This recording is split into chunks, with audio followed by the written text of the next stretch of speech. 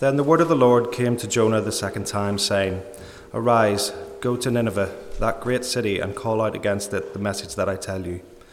So Jonah arose and went to Nineveh, according to the word of the Lord. Now Nineveh was an exceedingly great city, 3 days' journey in breadth. Jonah began to go into the city, going a day's journey, and he called out, Yet 40 days, and Nineveh shall be overthrown. And the people of Nineveh believed God. They called for a fast and put on sackcloth, from the greatest of them to the least of them. The word reached the king of Nineveh, and he arose from his throne, removed his robe, covered himself with sackcloth, and sat in ashes. And he issued a proclamation and published through Nineveh, by the decree of the king and his nobles, Let neither man nor beast, herd nor flock, taste anything. Let them not feed or drink water, but let man and beast be covered with sackcloth, and let them call out mightily to God. Let everyone turn from his evil way and from the violence that is in his hands. Who knows? God may turn and relent and turn from his fierce anger, so that we may not perish. When God saw what they did, how they turned from the evil way, God relented of the disaster that he had said he would do to them, and he did not do it.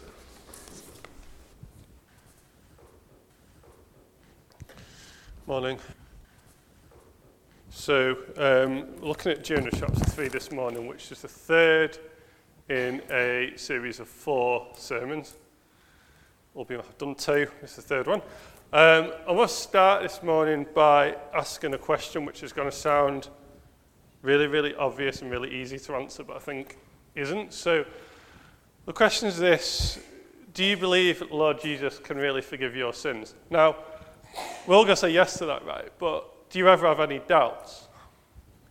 A few weeks ago, I was sat on my sofa at home, and those doubts crept in. I was disappointed when I thought about my failures. And I thought to myself, given my sin, there's got to be a real chance that I could be going to hell. I think there's a danger, well, I don't know if it's a danger or not, but, when you're an elder or when you stand at the front and preach, there's a risk in it that you think it's somehow different. And of course, standing in front of the Lord Jesus on the last day, that's not going to matter at all, is it? The only thing that will matter is, for any of us, our personal relationship with the Lord Jesus. And so at that point, I prayed to the Lord Jesus to save me. And in some ways, that's right, isn't it? Because in some ways, we don't just pray to be saved by the Lord Jesus at the point we become a Christian. We pray it all the time. But the problem theologically with what I was doing was I thought that the sin that was in my life had somehow overcome the Lord Jesus' grace when he saved me. Does that make sense? The idea. I praise the Lord Jesus for being saved. He saves me. And then I think somehow I've undone that because my sin is so much. And of course that's not true, is it? That's not the gospel. And it may be that I'm the only one in this room who feels like that. I suspect I'm probably not. And it's odd because I think we all get used to this idea that we take someone really bad, right, and we say they could be saved. So, the one I always hear is Hitler, right? You go, if Hitler had turned to the Lord Jesus, he would have been saved by the gospel, right?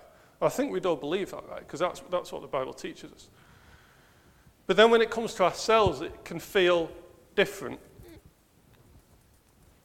How can it be? How can it be that I have those doubts that my sin could undo the work of the Lord Jesus, but I could still believe that Lord Jesus could save Hitler, right? How do we make sense of that contradiction? How can I make these bold claims for the power of the cross for other people? I struggle to make it for myself. And in Jonah chapter 2, Jonah experiences a near-death experience. We saw that, 2-3 weeks ago when I did my last sermon. And is that near-death experience as he was confronted by his sin. And I'm going to repeat, I said this last time, I'm going to repeat it again. It says, this is from Jonah chapter 2. The waters closed in over me, this is Jonah speaking, to take my life. The deep surrounded me. Weeds were wrapped about my head. And the reason I'm saying it again is I think it's a really, really good description of what it feels like for sin in your life, right? That feeling of sins, the weeds wrapping around you, entangling you, dragging you down. that feeling of, I was thinking about it, if you've ever been in water and you suddenly get to a point where you can't breathe and you start to panic and you can't breathe it and you're thinking, what am I going to do? Maybe some of us have had that when we were younger. It's a terrible feeling, right? And I think sin feels like that. What we long for is like this morning, like maybe if we're in the countryside it'd be more the case, but that kind of really clear, fresh summer's morning air, the air of forgiveness, right? And instead, what we end up choking on day to day is this kind of smoggy industrial carbon monoxide of sin, and it's not what we want. And there is something about sin which I think in my own experience is kind of dehumanizing. So I sometimes wake up on a Saturday morning and I just feel this sense of, I feel a sense of disappointment, I feel a sense of emptiness because I think about my failures and my sin in the week and it just gets me down. You know that feeling that you've let Jesus down, right? But as bad as that is, it could be worse, right? So imagine I took my sin, you took your sin, and you turn it up to 11. Because imagine your sin was so reprehensible and so repulsive.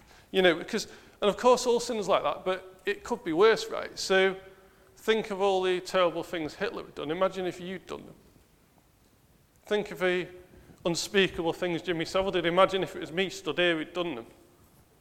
What do we do with forgiveness then? We talk about the power of a cross. But when the rubber really hits the road and it all gets very, very extreme, what do we do with it then? But that is a question that we come to in Jonah chapter 3.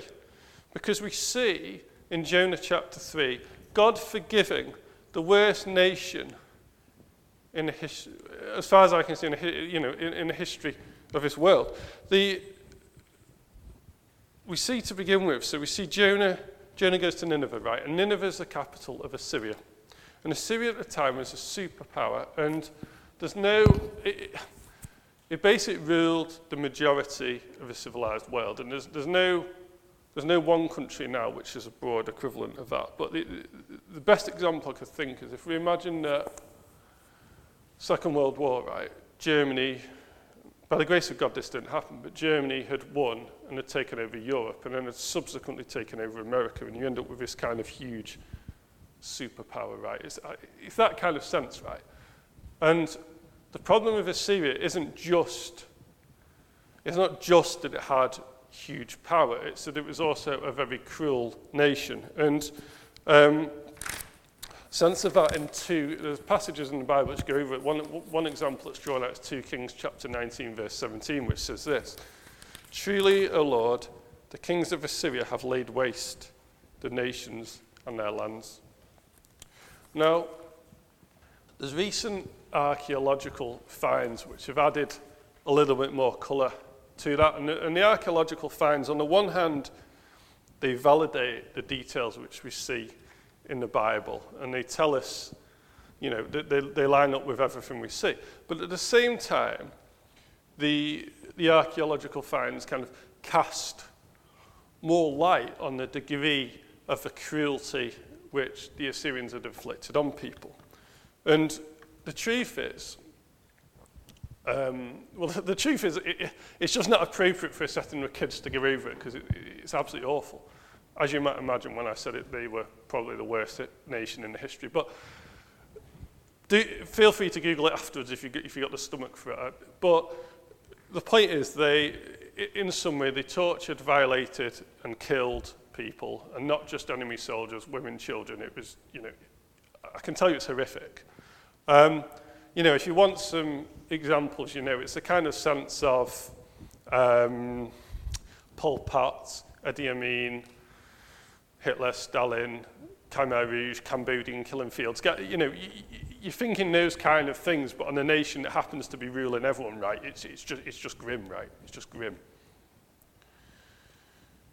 So, if we flip back to Jonah chapter 1, and we think about what it was like Jonah didn't want to go and preach to these people, right? And you realize it's no surprise, right? That's what they were like. He didn't want them to repent. He didn't want them to have forgiveness. He wanted God to judge them, right? Now, what we see, Jonah's got a bit of a dilemma at the beginning of chapter 3, because basically the same thing happens again. God calls him again. And if you look at it, it says this: "Then the word of the Lord came to Jonah the second time, saying, 'Arise, go to Nineveh, that great city, and call out against it the message that I tell you.'" Now the question is, right, what does Jonah do? Now,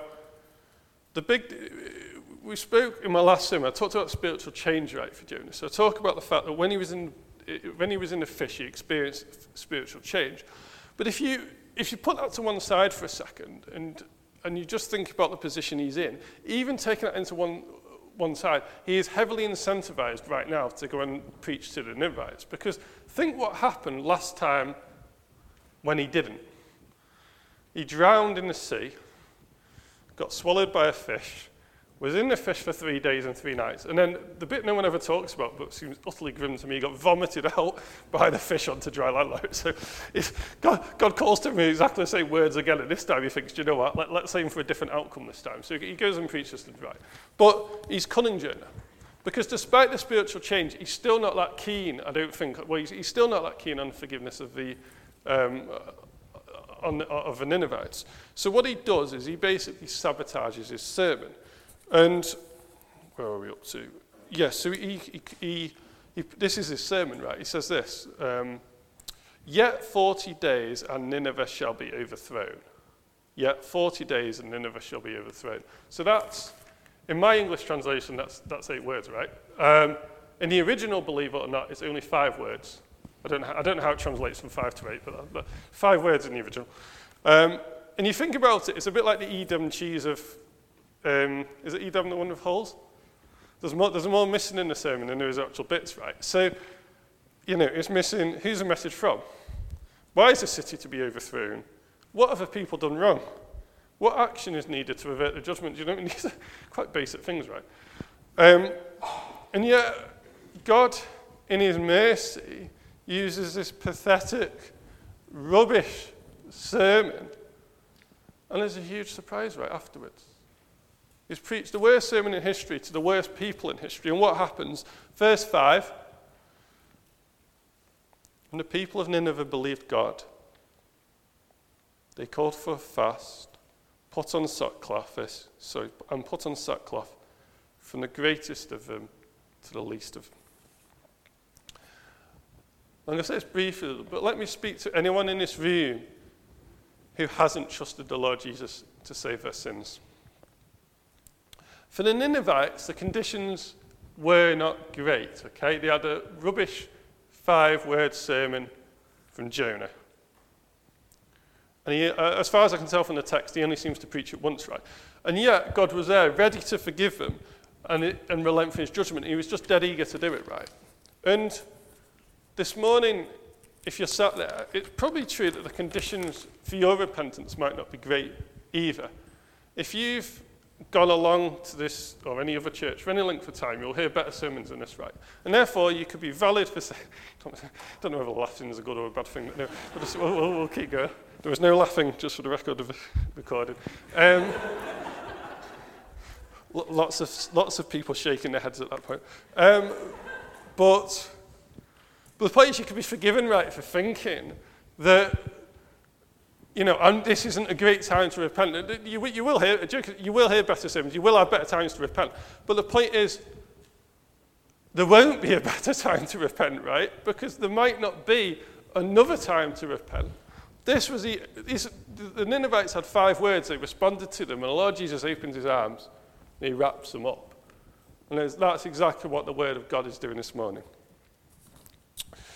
Now, let's move on and look at the Ninevites' repentance, because it's wonderful and it's also comical the same way. So, what we see really clearly is that the Ninevites don't know about Jesus. They don't, if you think about your history, they don't know about the Israelites and all the history of Israel. They don't know about the Old Testament law, the prophets, any of those things. And when we see the way they repent, we kind of see, their ignorance becomes a bit obvious. What they end up doing is they just try a bit of everything. And I was trying to think of an example, and it's a bit like, for me, I've got one of those Sky broadband routers, and it seems to go on a blink all the time. And I have no idea how to fix it. So what I do is I unplug every single cable, and I randomly put them back in. I turn it on and off, I shake it, move it around the room. And eventually, if I keep doing stuff, it works, right? And I never have idea which cable it was that did it. And to this day, you can go on internet forums, and no one knows. They just break. And that's a bit the sense of what's going on here with the Ninevites, right? So, so look at verse 7, I think it is. Yeah, look at verse 7. So, not only do all the people, so the king calls a fast, and not only do all the people fast and from food and water, but they decide that actually the cattle, the herds of animals, they should do it too. And the king, he covers himself in sackcloth and ashes. The people cover themselves in sackcloth and ashes. And again, they're not sure whether that's enough. Their equivalent of pulling out the other cable is they go and get the cows, and they cover those in sackcloth and ashes too, as if they need to repent. It's crazy. He just doesn't want to take a chance. And the sense of repentance, you see it in verse 8 and 9 drawn out really clearly. It says this. Just turn to it in your Bible. Let everyone... This is starting verse 8. Let everyone turn from his evil way and from the violence that is in his hands. Who knows? Who knows? God may turn and relent and turn from his fierce anger so that we may not perish. They had no confidence. They had no confidence in the Ninevites that God would forgive them, did they? Throwing sackcloth and ashes on the cattle, getting the cattle to fast. And they still don't know. But, we're 2,600 years later, right? And we know that Jesus came to save our sins. We don't have to guess at repentance like they did. We don't have to, maybe we do, but we don't have to lie awake at night worrying about the Lord's judgments. Because Jesus offers out his hand to us. He offers us to forgive us for all our sins. Not just rescuing us from judgment, but bringing us into an eternal kingdom with himself. Yeah, so the next surprise in the passage is in verse 10, when, having tried this kind of broadband attempt at forgiveness, we see God's response in verse 10. Read this from verse 10. When God saw what they did, how they turned from their evil way, God relented of a disaster that he had said he would do to them, and he did not do it. Now, at this point, there's a very real question about how real the Ninevites' repentance was, right? So, was it that the Ninevites were saved in a salvation sense, okay? Did they have a conversion experience, or did they relent from what they were doing for a period of time, and God relents from judgment? Now, what we know from history is that within a generation or two, the Ninevites as a nation had gone back to doing the evil they'd already done. And we also know that the Jews at the time this was written, and the Jews subsequently, and even in Jesus' time, did not believe that the repentance was a gospel of repentance, right? They thought they stopped doing things, and God relented from judgment. And there is a real issue here, because the people of Nineveh are so bad, and their understanding of God is so imperfect and so incomplete that it is almost impossible to believe that they could have actually been saved.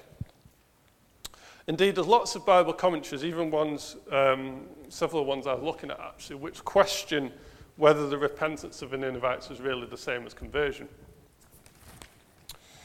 And,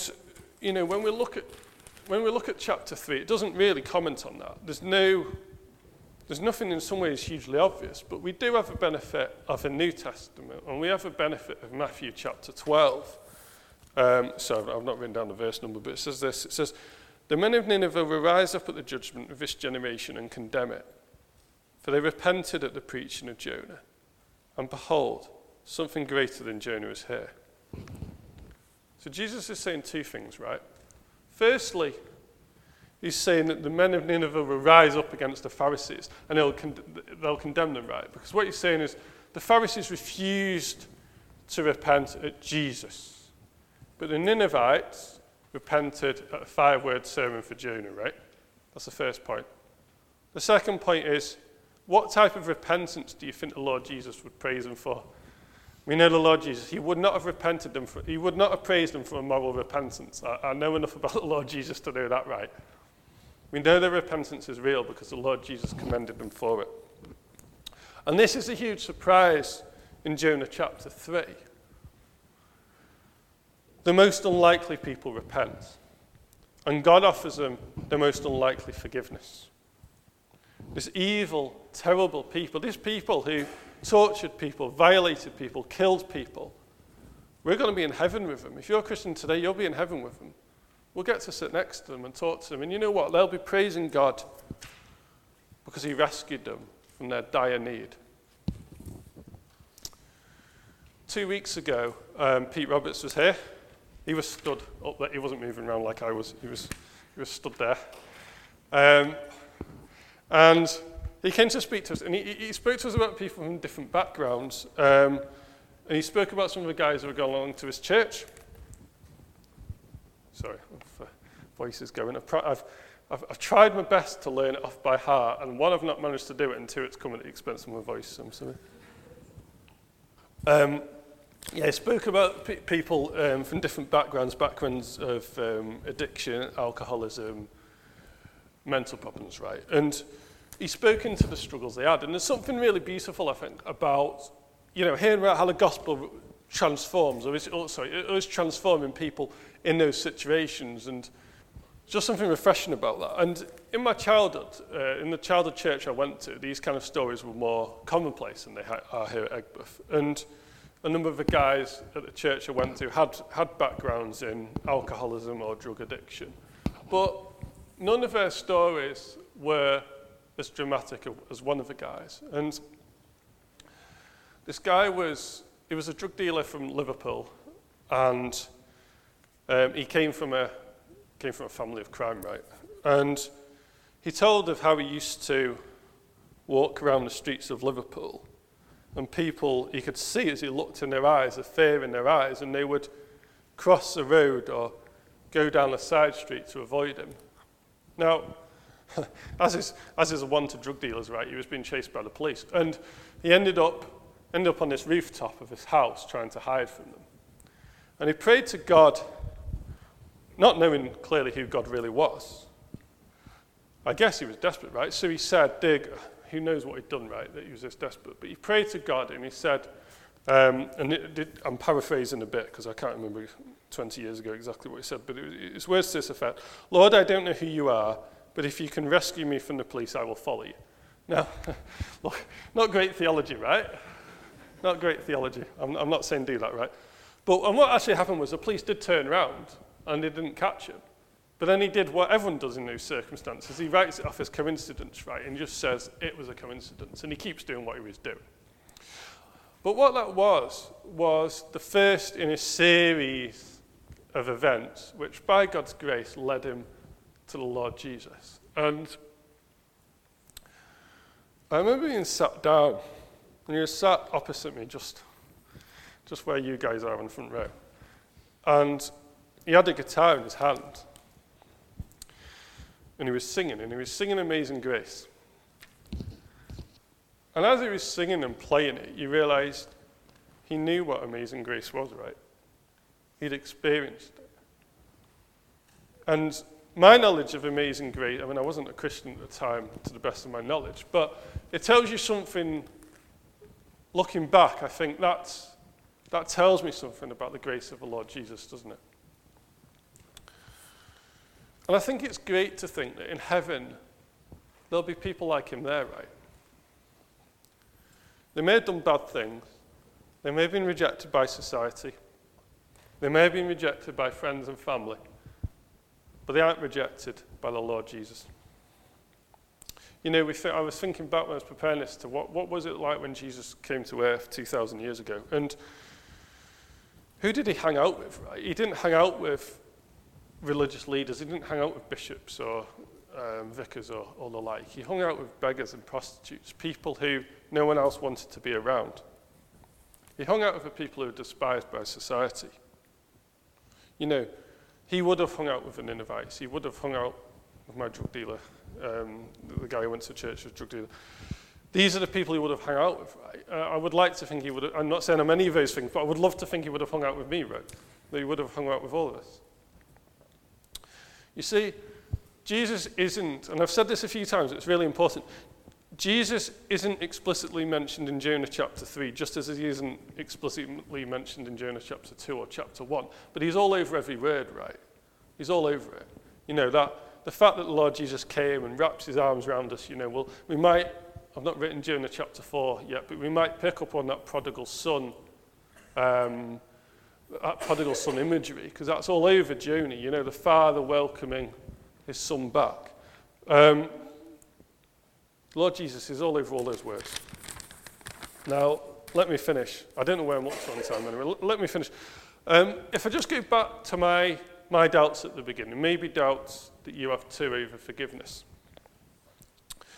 So the question I'm going to finish with is this, isn't it? When we face those doubts, how does Jonah chapter 3 help us? Does it help us?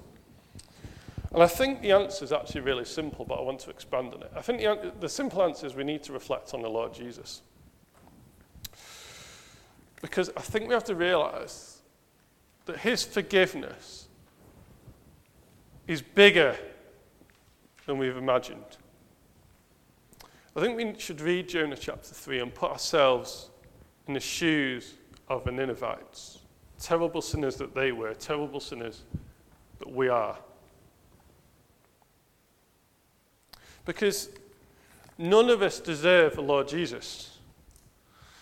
You know, in some ways we're all right to doubt whether the Lord Jesus will save us. In some ways I'm right to lie there thinking, why on earth would he save me? Because why would he? Why would he save me? Why would he save any of you? Why would he save the Ninevites? And yet, in Jonah chapter 3, he does. And it gives me confidence as a terrible sinner that the Lord Jesus will save me, not because I'm better than the Ninevites, but because he, the Lord Jesus, is bigger than my sin. And however bad your sin is this morning, he's bigger than that too. Let me close just by saying this. The Lord Jesus didn't come to earth to save us so that we might stop sinning. Let me say it again. The Lord Jesus didn't come to earth to save us so that we may stop sinning. He came so that we might know him and love him. And what better way to love him than to be amazed by Jesus, to stand in his presence, to wonder how he could love me, how he could love you, sinners condemned unclean.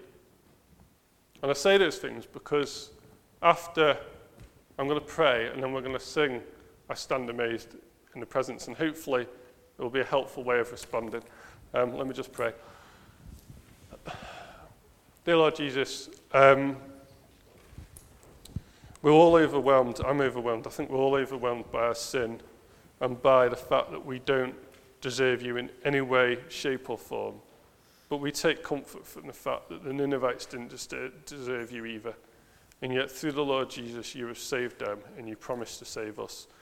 We pray, Lord, that we won't get too clever about that, but that we would just keep looking at you, the Lord Jesus, and keep trusting in you and keep loving you more as we get to know you more and realize that your forgiveness and your love for us is greater than we'd ever imagined. Amen.